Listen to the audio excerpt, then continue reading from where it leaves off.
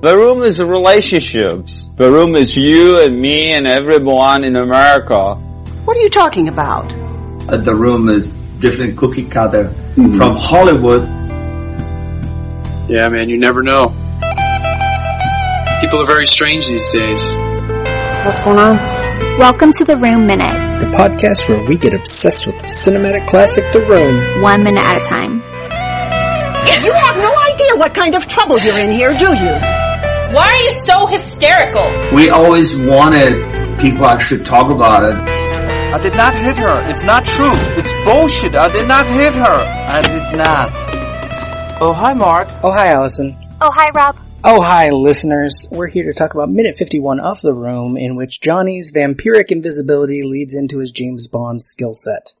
Oh, hi, guys. Oh, hi, Brad. Oh, hi. So, do you have recording devices to set up on your phone at any given moment? No. No. I don't have a landline, so I don't know how I'd do this. Because everything was really handy immediately for Johnny, and I was like, is this something that I should have in my house for just such a moment? You're making me think about the original script again. Because it opens the scene with him already doing something to the phone, which is odd. And then they walk in and do stuff, and so that's why he's got a tape in his pocket, is he was already messing with the phone for some reason. It's bizarre. This is definitely a minute that so badly needed editing and cuts and stuff, because this minute's a mess. It is a mess. See, I was gonna say it was brilliant. Well, this movie needs to be a mess, so if it wasn't, we wouldn't have anything to talk about. It's not that it's great, it's that it's different from so many other scenes, because it actually uses, like, multiple shots edited together. They may be edited poorly, but it's trying. So by their standards, it's brilliant. Yeah. It builds some tension. We got 9 seconds of Johnny walking across from the stairs to the table. 4 seconds of him, like, setting the tape recorder on the table, and he moves the tablecloth for some reason. 3 seconds. Do you want to call that walking? It's more of a lumber, right? He walks kind of like a ghost from Scooby-Doo. No emotion flickering across his face. The walk is so long. Yeah. It's building tension. Like, what's he gonna do? We don't know he's got a tape in his pocket. We don't know where he's going. He could be going into the alcohol and chair storage room to drink. And then he's going to start hitting people. No, but we don't want anything interesting to happen. Just 5 to 10 seconds of him fumbling with a recorder somehow that's going to record the calls. Well, yeah, it's 9 seconds of walking. 4 seconds of setting the tape recorder down. 3 seconds of messing with wires we can't see. 9 seconds of him playing with wires, the phone, and just being really awesome with the facial expression. Then 3 seconds where it's close on Johnny and he is acting the crap out of it. The midnight audiences love this moment. And then the minute cuts off, but we get another 4 seconds in this minute of him plugging one of those wires into the recorder because he knows exactly what he's doing. I don't know why he knows what he's doing, because he's a banker. But maybe he has a history in espionage. I don't know. I mean, all they need is just him saying the lines at the beginning, I will record everything, cut, then go back to him plugging it in, and this all works. Or he gets a nanny cam, puts it up somewhere. Yeah, this scene could work. Now, my last note here is the important one, Brad, though. Mm-hmm. Because in parentheses, I said, I just finished up Mandy Sucks Minute, and that movie offers almost no meaningful insert shots. So this was wonderful to see. Is an insert shot of the tape recorder was like, oh, they're showing what's happening. I was so amazed. How weird is it for you? You make such a good argument why Mandy's a bad movie. And there are people that love that movie. Oh, I know. And yeah. I'm friends with the guys over at Point Break Minute. They love that film. Mm-hmm. The person who I heard about it from, who I might be going to his house later for game night, loved it. And I'm like, okay, cool, I'll watch it. The first time I watched it, I turned it off after half an hour. And at that point, I'd already forgotten what was going on. But it makes this movie look better. So hey, good for The Room.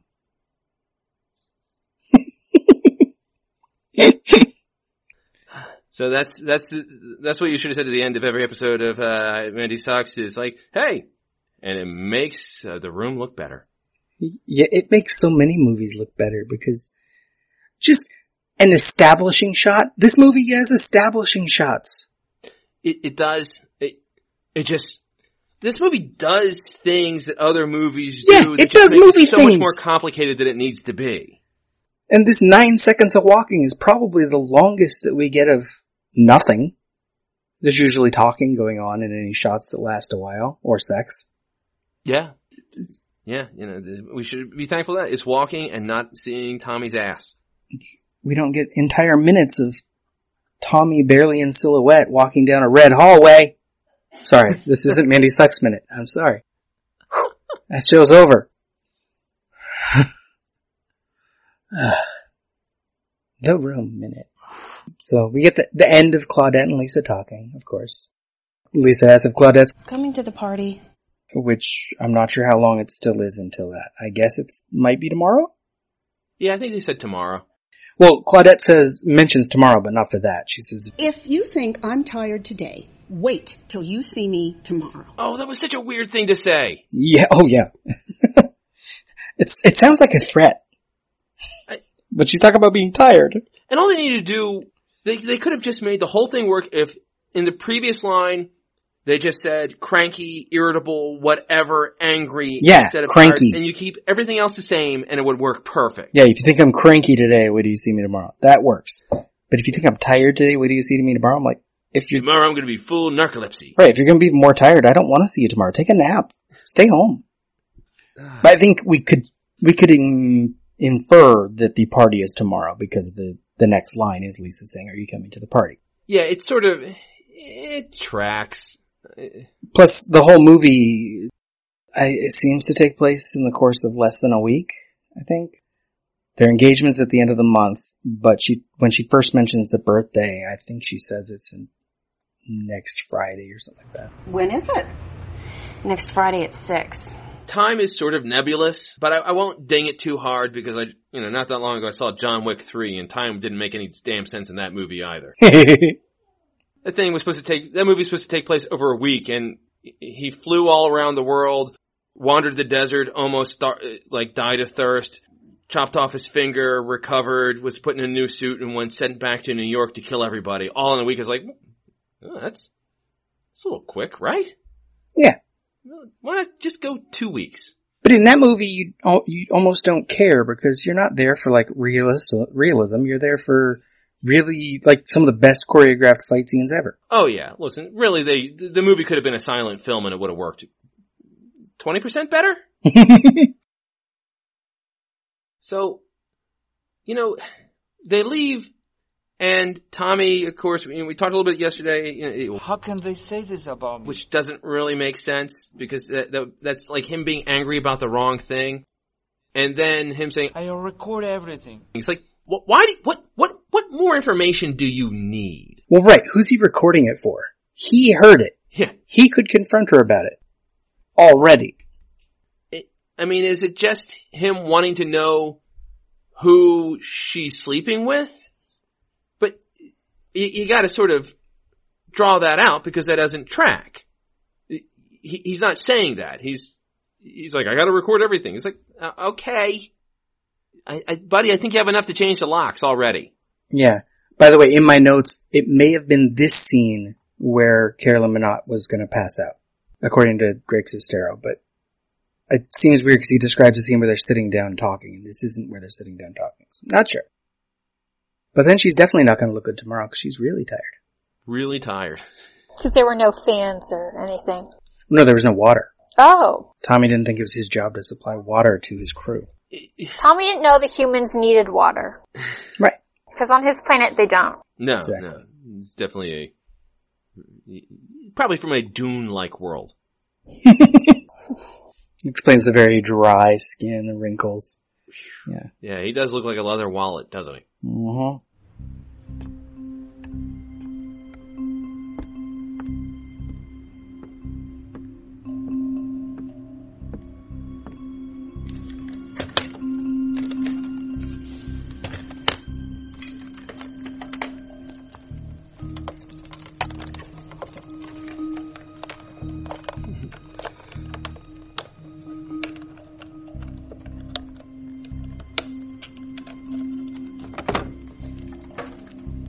So, yeah, so I will record everything. Doesn't make any sense.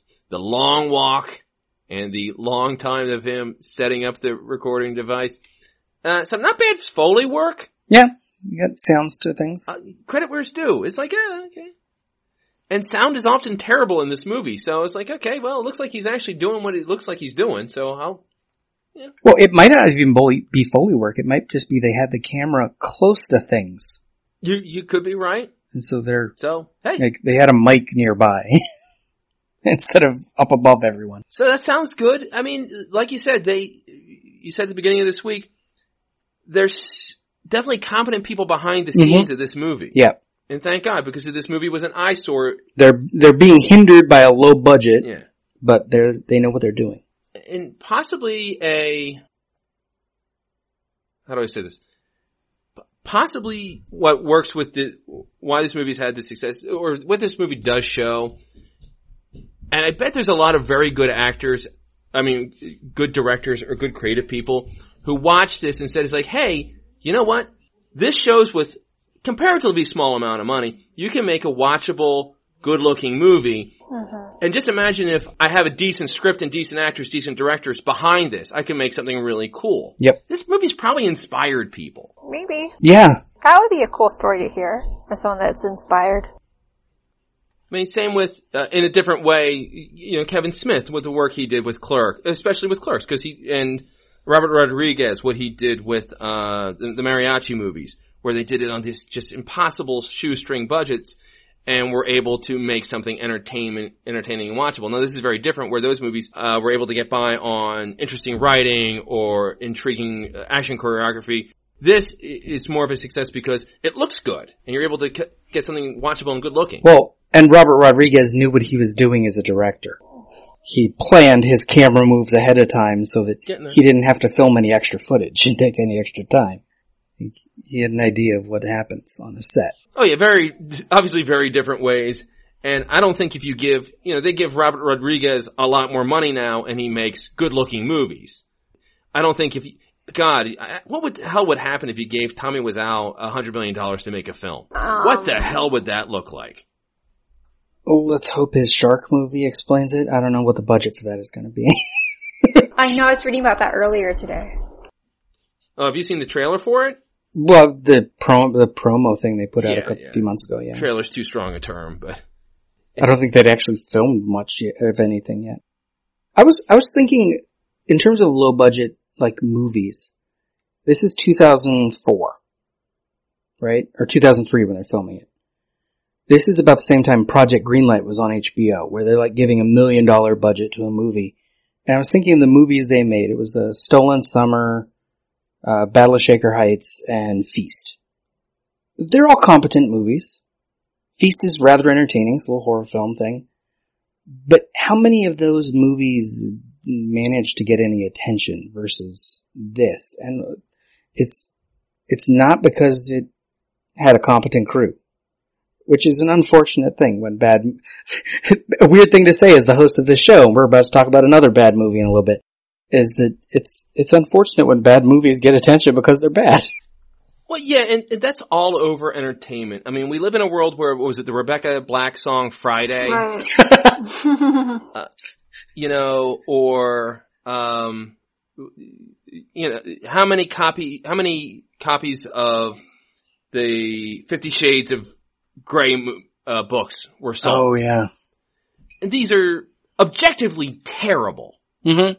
But either because there's a weird kitsch factor, or with the 50 Shades of Grey, it's just touching upon something that isn't touched upon in a way that at the exact right moment, and there isn't, and it was hard to find like a good version of it. So It was like, okay, well, if you want to read that particular type of erotic content, you're not going to find a good version of it, so this is what you got.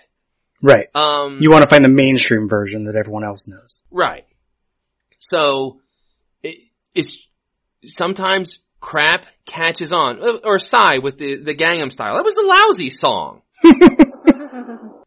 Performed by a guy with mediocre looks, mediocre talent. I mean, yeah, basically the Korean Justin Timberlake. Oh, I despise Justin Timberlake, by the way, so I like Oh my god. As long as you don't have a problem with the Jonas Brothers, then we're cool. I'm fine with the Jonas Brothers. Okay, good. There's no beef. There's no beef. All right. No, it's a thing where every now and then, weirdly, something terrible catches on, and you're aware of it being terrible. Yeah. Like, everybody who watches The Room knows this is an objectively bad movie, but people are able to find their entertainment out of it. Mm-hmm. And again, as we've talked about, it also helps that it's not an eyesore, so it's a little compelling, a little watchable, so it's not a slog to watch it. Yes. I've said on the show many times, so many bad movies have a second act that is just boring. Right. And it's like, they should have made a short film, so at least we could watch it all. And this one, you got Claudette coming in, you introduce Peter in a little bit. You get new characters, new situations, new interactions. Really, there could be a serious film, and I know it would be tongue-in-cheek, but you could do a serious film that's like, okay, why does this movie work?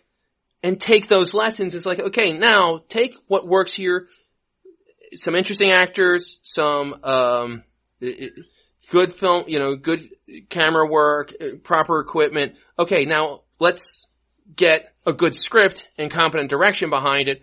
And also, it's funny, it's a $6 million movie. What was it? That was the budget, right? Something like that, yeah. Yeah. Listen, they also wasted, half that money? Oh, yeah. They bought equipment they didn't need to buy. Yeah. And buying it instead of renting it. Right. So. Running 2 cameras when they didn't need 2 cameras. So, yeah, there's a lot of good lessons to learn here. Again, this is probably 10 years from now. Like, the people who watched this and really got into it early on, they're probably halfway to where they want to be as directors. In another 5-10 years, you're going to have the first director who's going to, be directing a Marvel movie. And it's like, by the way, what really inspired me is I used to go to the midnight showings, and I learned a lot from that movie and things to do and things not to do. Same thing with the Sam Raimi films. Yeah. Have inspired people who watched the first Evil Dead. Right. And then 10, 15 years later, those people finally got into the businesses where they were making big budget films.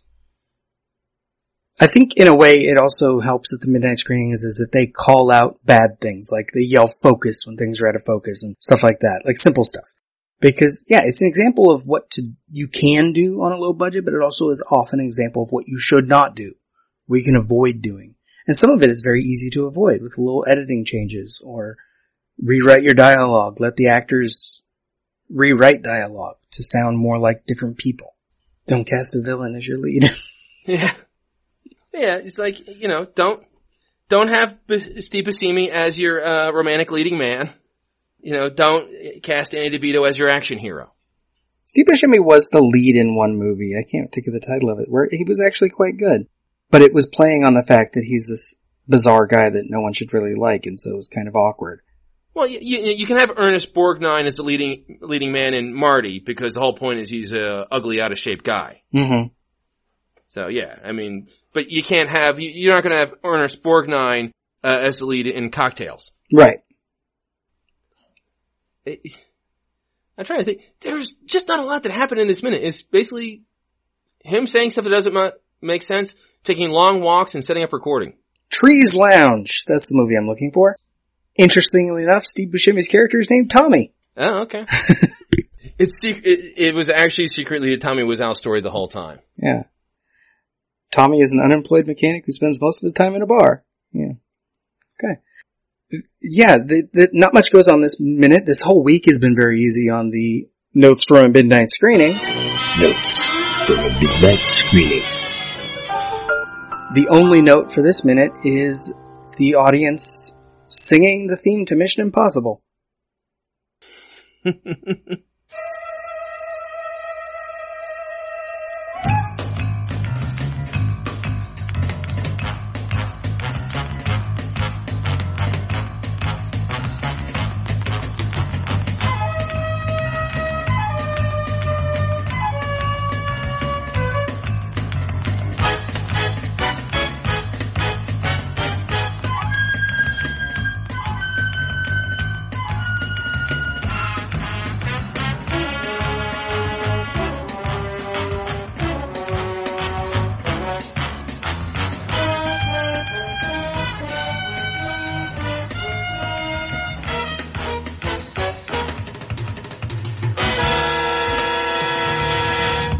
And that continues, I believe, into the next minute, because he's still dealing with the phone thing into the next minute.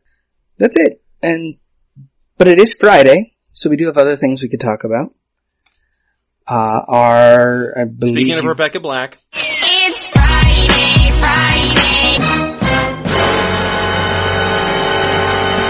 I know it. It all sounds like some bad movie.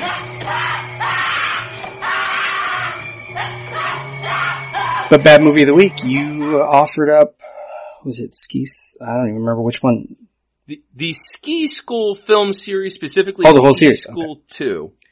I've seen at least 1 and 2. I don't know how many of these I've seen, but not since the 80s. I believe it's just a 2. I did watch the beginning of this one earlier when you sent me the link, because it's a 3-minute skiing montage to start the film. It's taking itself so seriously. It's a lousy B movie. But there's something watchable about it. And it's very much a B movie, where, I don't even know how to say it. It's a B movie with comedy. The comedy sort of works sometimes. About 2/3 of the actors are terrible, but the actors who aren't terrible and the jokes that do work more than you would expect them to. But it doesn't let you forget that it's a crappy B-movie comedy that's taking a lot of the worst aspects from all the teen comedies from the 70s and 80s, The Animal House, Revenge of the Nerds. A lot of weird nudity where it doesn't need it. Well, it's the 80s. Yeah. But it stars Dean Cameron, who's one of these actors who you recognize if you see him. And he's got a little bit He's been in our Bad Movies of the Week already, actually, with Rockula. Oh, okay. Yeah, he was also in Summer School, yes. Probably the biggest movie he did. He's one of those actors you see him, you recognize him, and he's got a little bit of neat, smarmy charm to him. Not a guy who could lead a big budget movie, but this sort of thing is like, okay, he's a little Weasley guy that you sort of like despite yourself. Will Sasso having a role in it, and I like Will Sasso. Probably who was on the Mad TV variety show and has been in plenty of TV shows and movies. Another guy, you'd know him if you see him. I didn't know his name, but looking at his picture, yeah. And they have a comedian, Bill Dwyer, who's a working comedian who still does, again, he's a working actor who played the character Todd or Bert Kaczynski. And my favorite scene, and I will actually put this up as a good bit to have in a movie, where they're crashing a wedding or a rehearsal dinner, and he comes for his name tag, and he's like, and the woman says, like, "What's your name?" He's like, "Todd or Bert Kaczynski." She's like, "What kind of name is that?" And he's like, "Well, my dad didn't speak a lot of English, didn't speak English well, so they asked what my name was, and he said Todd or Bert, but he spoke really fast. He's like, Todd or Bert, Todd or Bert, Todd or Bert." And then he just stops. He's like, "Faster, that hurts." It's like, that joke doesn't make sense, but I'm laughing my butt off. And then he follows up. He's like, "And that's Kaczynski, like the cheese." And I was like, you know what? Somebody involved in that movie, and it could have been an improv line from him, or there's just one writer with talent working on it. It's like, that's a good bit. And then it's promptly followed up by people who, like I say, 2/3 of the cast sucks. And it's probably followed up by a follow-up scene with like a woman who's very attractive and was obviously cast in the movie to be attractive, who can barely say her words in the right order. And so it's one of those weird B movies that you watch where, okay, there's talented people who are going to continue to work that are in this movie that are raising certain sections of it above the level that it deserves to be. But then there's the rest of the movie is like, okay, but then there's going to be a pretty girl who appeared in a issue of Playboy magazine who's just there to take her top off. Yeah. Who in 3 years she's going to be married to an investment banker because that's the track that she's on. Who can't say her words right. And I sort of enjoy those movies where you feel like the scenes that work and the actors and the writing that work better than it has any right to. And you feel like you're in on a little secret when the stuff that actually is funny. I was just really disturbed by something, because I looked these up on IMDb as you're talking. I was thinking of the Ski School movies as very mid-80s. It's 94. And the first one came out in 1990. That movie has no right being a 90s film. No. As an 80s film, it's like, yeah, it's cheesy, it's stupid, it has random nudity because 94, there is no excuse for that. Oh, crap. Yeah, and the director has done 15 movies. None of which you've ever heard of. So, which is good for him. This is a guy who sort of found his lane and is continuing to work as a producer and he's producing a documentary that's is Snow Motion 5, The Odyssey. God only knows what that is, but it's a documentary that's going to come out in the next year or so. Hey, you know what? Good for him. Not everything can be good. Right. Or high-minded or anything. It's like, sometimes it's just cool to have a fun movie that might have an actor or two that needs work and it's going to help them pay the bills and to show their stuff a little bit. I mean, that's what Roger Corman used to do. Really well. Yeah. Yeah, he would do crappy movies, but he would find talented people like Ron Howard directed his first movie for Corman. And James Cameron and other people started out their careers working for him, sort of honing their craft, and that's sort of fun. So it's a movie that it would show up all the time on HBO late at night, and if I found out that it was going to be on, it's like, I'm going to watch this a little bit, see the bits that work, and then sort of tune out and, do homework or, if I was in college, do homework or read or whatever, and then put down the book during the Totterbert scene or something like that. I love that scene. I just can't believe those aren't 80s movies. They are. They're 80s movies. They just came out too late. Too late. Yeah, in movies, decades don't fit the calendar. Wow. Sorry. That's the thing that blew my mind. Ski School 2 came out in 94. Okay. On that note, how do I end the show? Oh yeah, Brad. Sorry, I don't know why that freaked me out. It was just so, cause I remember watching the movies over and over cause they were on cable. And why would I have done that in 94?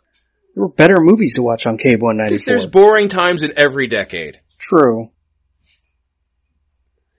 So, Brad, one more time for the listeners, where can they hear more of you? I am the host and co-founder of the Cosmic Geppetto Podcast, a positive geek culture show where we talk about the books, movies, music, comics, whatever geeky thing that you're into, we're into too. We talk about it. We talk about it because we love it. And we have fantastic panelists, fantastic guests. We've had Robin Paris, the actress from The Room. We had Rick Harper, who directed the documentary Room Full of Spoons that nobody gets to see because there was lawsuits and stuff. That was fantastic. Robert Black himself has been on our show, and he is awesome on it. If you love him here, you'll love him there.